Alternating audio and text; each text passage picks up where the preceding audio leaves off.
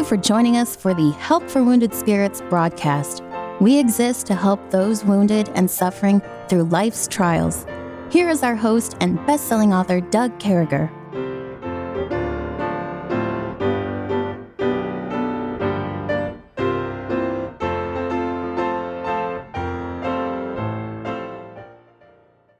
Great to be back with you, folks. We certainly hope this finds you well and in the arms of our Lord and Savior, Jesus Christ. We're still finding Kevin this week out in Baraboo, Wisconsin. What's the weather like out there in Baraboo, Kevin?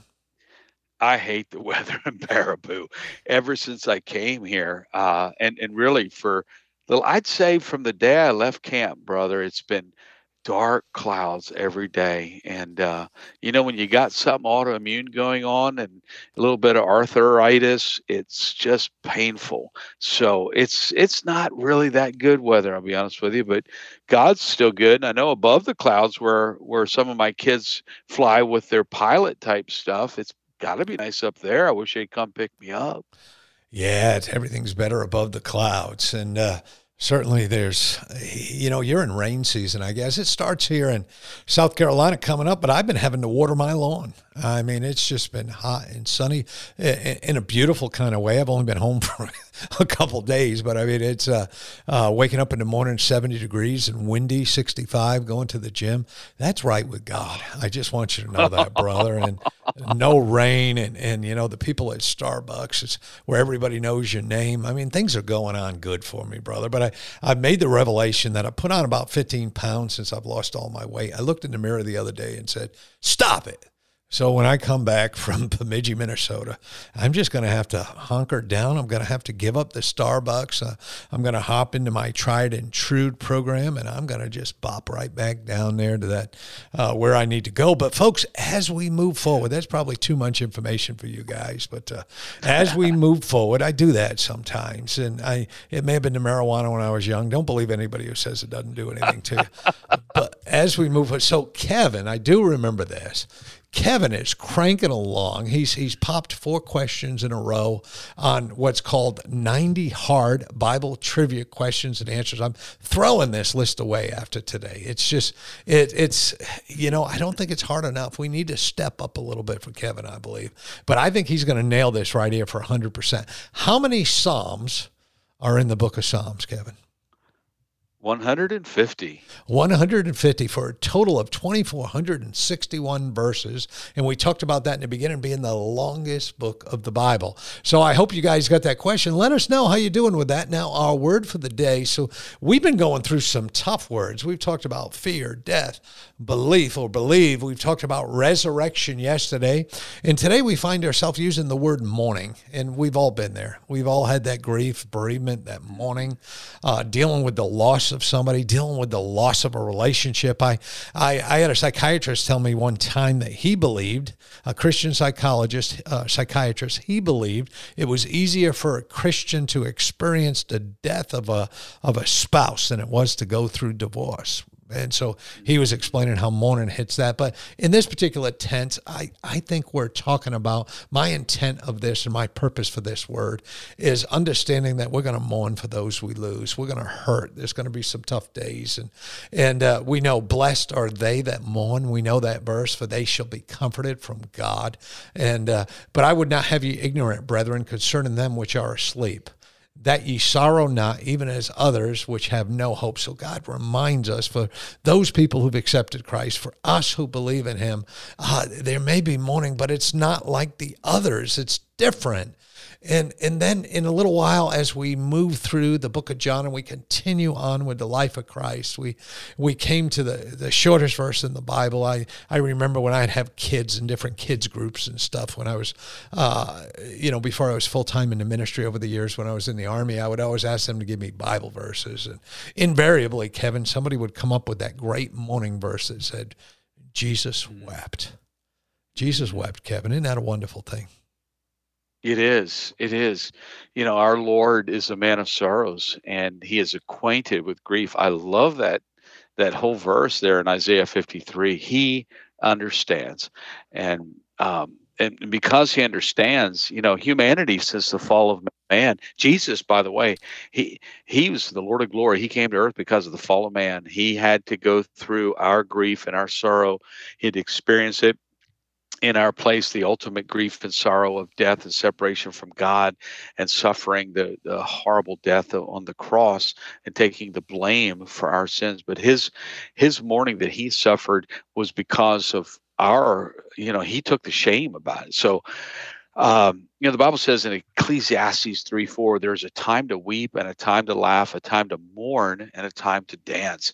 And so, even the writer of Ecclesiastes, Solomon, in I think the backslidden state that he was trying to get his life right with God, but he recognized there was a time for everything, and mourning is just something, is a chapter that humans go through. No one looks forward to it. I remember as a kid saying, man, actually not as just a kid, but all the way through my 20s and 30s and 40s, thinking, man, I haven't lost any uncles yet. Someone from my parents' generation got both of my parents, aunts and uncles all still around, and that good situation, there was just a good juju there that was just set up to keep me, happy. But I remember thinking, wouldn't it be terrible to have to mourn the loss of one of these people? Well, now, it's 20 years later, and I've lost a good number. I've lost one of my parents. I've lost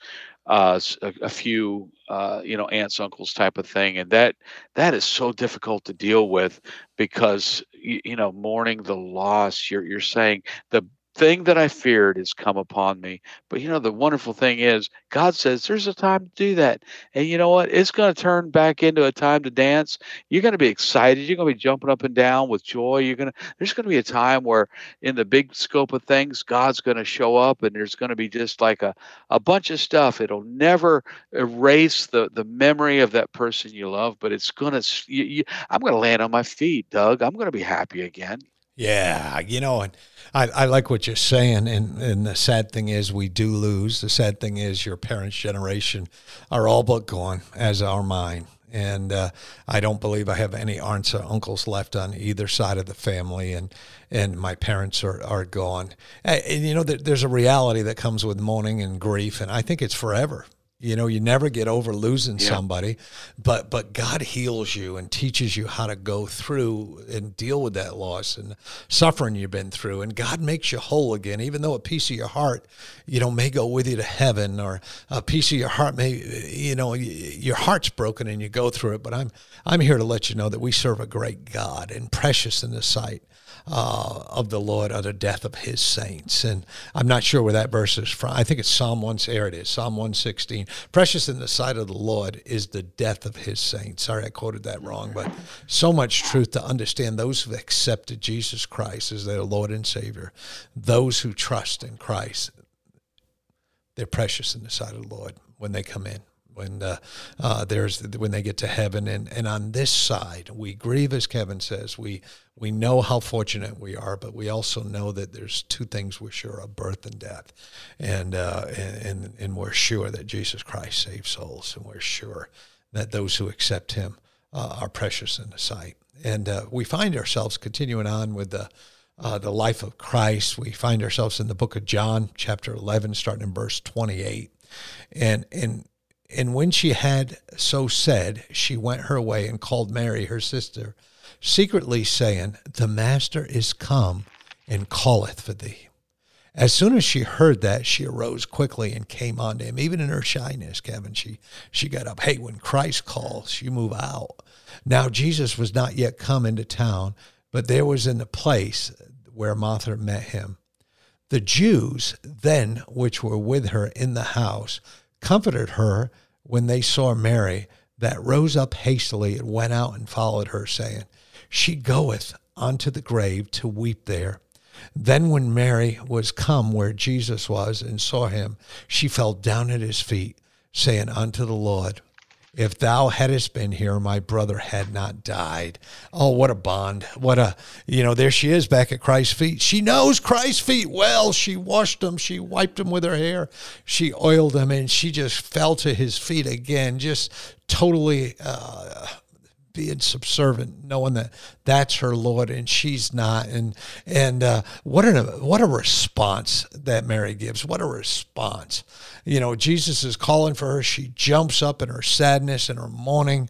She takes off in the middle of her grief, but she was so eager to be in the presence of God. She was so eager to go to him. And in my mind, over and over again, where do you go for comfort? Where do you go for guidance? Where do you go when the world's upside down? Where do you go when somebody from your parents' generation, someone from your family, someone from your life, you go to Christ. You go to him for comfort. You go to him for guidance. There's people at the house and they're hanging out and they have an expectation of mourning. Some were professional mourners, we're told. They would just come hang out with people when people died. But man, they said, oh, she's going to the grave. She's going back. She's still mourning. And she goes out and sees her Savior. And we'll be right back to talk about that. Hang with us for a second. Thank you.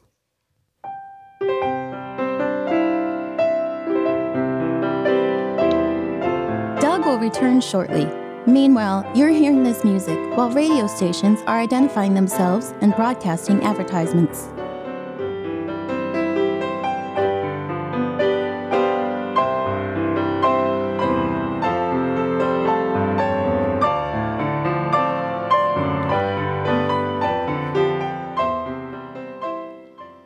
Wow. As we move forward, I mean, there's so much going on, but one thing that came to my mind, Kevin, as I was reading about Mary, she said the same thing that Martha said. She, right, if you had been here, Lord, if you had been here. She stops her statement there. She's running to Christ. People from the house are following us. It's so important that we run to Christ. It's so important. People follow us. People come with us. When the grief comes, when the mourning comes, when life is upside down, run to Christ. People will follow you. Yes. In grief, you have to offload. There's got to be a pressure vent. And we who know the Lord, let's not forget, Jesus is a pressure vent for us. I mean, he's there. He's strong enough to lean on. We can go to him and blow up and blow off. He's got big shoulders. He can take it. And we can say, Lord, if you had been here, what? Where were you? I've done that to the Lord. I've done that to the Lord. We talked about mourning. I mean, I remember a deep, deep, deep mourning. In fact, there was a scripture on my mind that was going through my mind several years ago, like 6 years ago, and it said it was where Ezekiel was told by the Lord, Son of man, I take away from thee the desire of thine eyes with a stroke, yet neither shalt thou mourn nor weep, neither shalt thy tears run down. Forbear to cry, make no mourning for the dead. So, and so I spake unto the people in the morning and at evening, and at eve, my wife died. And I did in the morning as I was commanded. I remember reading that, and it was just on my heart quite heavily. And, I went through something similar to that, closely aligned. And, you just lose someone very close to you. And now Ezekiel, just for the record, Ezekiel was in a time of national destruction. And Ezekiel was told, do not mourn, because it's battlefield time. When you lose your best buddy on the battlefield, you mourn later. And so he had to defer. Ezekiel, like a commander on the battlefield, had to defer his mourning, had to defer his grief. And so the Lord does care about our mourning. And with our story of Lazarus dying, it's just so tender and so precious that the Lord called for this one that was sitting home in resentment. And she went out and again, in her own way, said, Lord, where were you? Where were you? And if we can say that to God, and then having said that, let the frustration of our heart fall at the feet of Jesus in abject surrender, saying, Lord, I don't know why, but I have nothing left but you. Take what's left. And if you're desirous, make it into something again, Jeremiah 18. So he made it again, another vessel as seemed good to the potter to make it. Lord, my life is wrecked, would you take something that's left of it? And I think the Lord's very tender, as we're going to see in the next episode, I think, where he weeps over this kind of thing. He's taking her tears very seriously and making them his own. And it's just going to get wonderful, the healing power of God when we've lost the nearest and the dearest, Doug, to us. Yeah. That's the Lord's heart. Yeah, man, I'm telling you, again, I'm trying to some way process this in a way that equates to me today and equates to all of you, and what Kevin just did, the nearest and dearest, and taking that even a step farther in the worst of times. I'm sitting here thinking to myself, Kevin, there's fewer things in our life that hurt more than a death. There's fewer things in our life. I don't think there's any. And yet in the worst of times, God's reminding us there's one place to go, and that's to Jesus. In the worst of times, God's reminding us where there's an empty hole inside of you, where there's a piece of your heart missing, Jesus can fill that. In the worst of times, when these two sisters, and they go by in the standard time frame they've been taught their whole time by the Jews, and in 3 days the soul's gone, in 3 days it's all said and done, in 3 days the Jews bury their people or get them in the tomb as fast as they can, so thinking that their soul will be able to move quicker and all those things. And here's Mary and Martha, they got by that 3-day point. Here's Mary and Martha, the people are by the house. Here's Mary and Martha, there's more casseroles on their countertops than you can shake a stick at, and there's the smell of flowers and plants that you brought home, and then the flowers you've left outside the tomb, or whatever the expression at that time was, and the people stopping by and reading scripture to you, and certainly the memorization that's going on. You're hurt and you're bad, you're terrible, you're crying, tears are your constant friend, your life's upside down. In that time you need a friend, and that friend is Jesus Christ. And in that time you need to fill your emptiness, and you have to do that with Christ. And so folks, what I'm trying to say is kind of what Kevin just said, is in our worst times, in the hard times, in the empty times, when it's just us, it's never just us. There's Christ, and he's with us, Kevin. Amen. Amen. Boy, there's a God at work in the life of someone that's just lost someone. I talked to someone recently whose spouse cut out, their wife cut out, and she left, in his case, for another guy. So, there's all the stages of grief, but like you said earlier, a divorce is probably usually worse than the death of a spouse, especially desertion, right? Because someone leaves and dies, you're left alone, bereaved, but now someone's left, but they're still alive. So there's all this funky communication or lack of communication. Anyway, there's just difficulties associated with this. That just is, without Jesus Christ showing up and making it all better, and weeping with us and saying, this is horrible, this is not my design, this is not something that pleases me, but you know what pleases me is the fact that you're coming to me when I called, and you're rising up out of your extreme resentment and contemplative why, and you're saying, you know what, all I know is I've got to get to Jesus. That's all I know. And I can say from personal experience that Jesus does meet us in a very special way at those times, like he meets us no other time. Yeah. I had a friend of mine tell me one day on the phone, he said, just having to walk this earth and know there's a human being that woke up next to me for decades, 800 miles down the road, that wants nothing to do with me, kills me. And boy, you need Christ during that time to be console, and just knowing that somebody. I was thinking the other day, I read this story. I was out on Facebook, and a friend of mine, Tom Patterson, had been a missionary many years with Fellowship Track League, for a short while with me at Armed Forces Baptist Missions when I was with them back in the day. And I read that Tom had a knee replacement surgery, which looks like led to a heart attack, which led to a stroke. And he never came to. And I remember reading this story, and Debbie and I have been married 40 years last week, or 2 weeks from now. That's right, 2 weeks from now.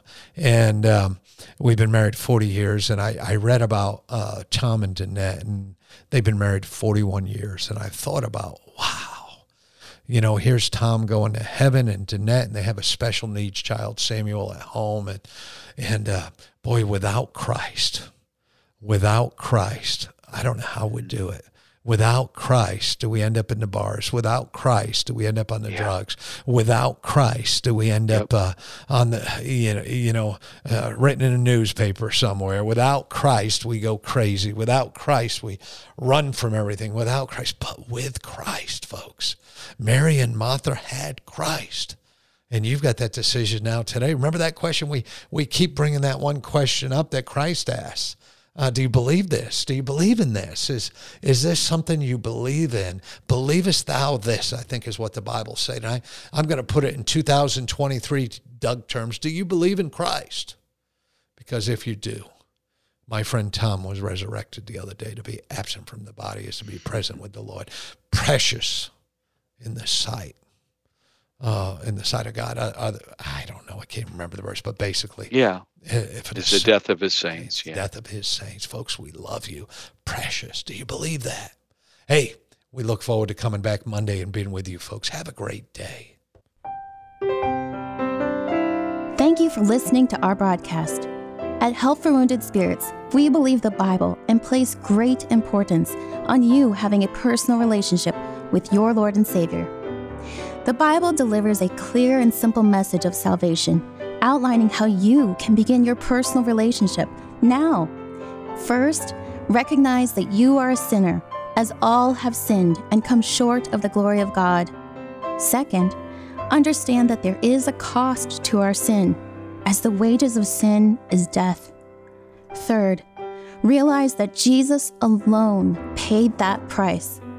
To receive salvation, simply ask the Lord to save you in Jesus' name, while believing in your heart that He alone can save you, and He will. If we can help you with your salvation or to direct you to a local church, please do not hesitate to contact us. For additional helpful resources, including our new TV series, more information, or to donate and support this crucial ministry, please visit us at woundedspirits.com. May God bless you.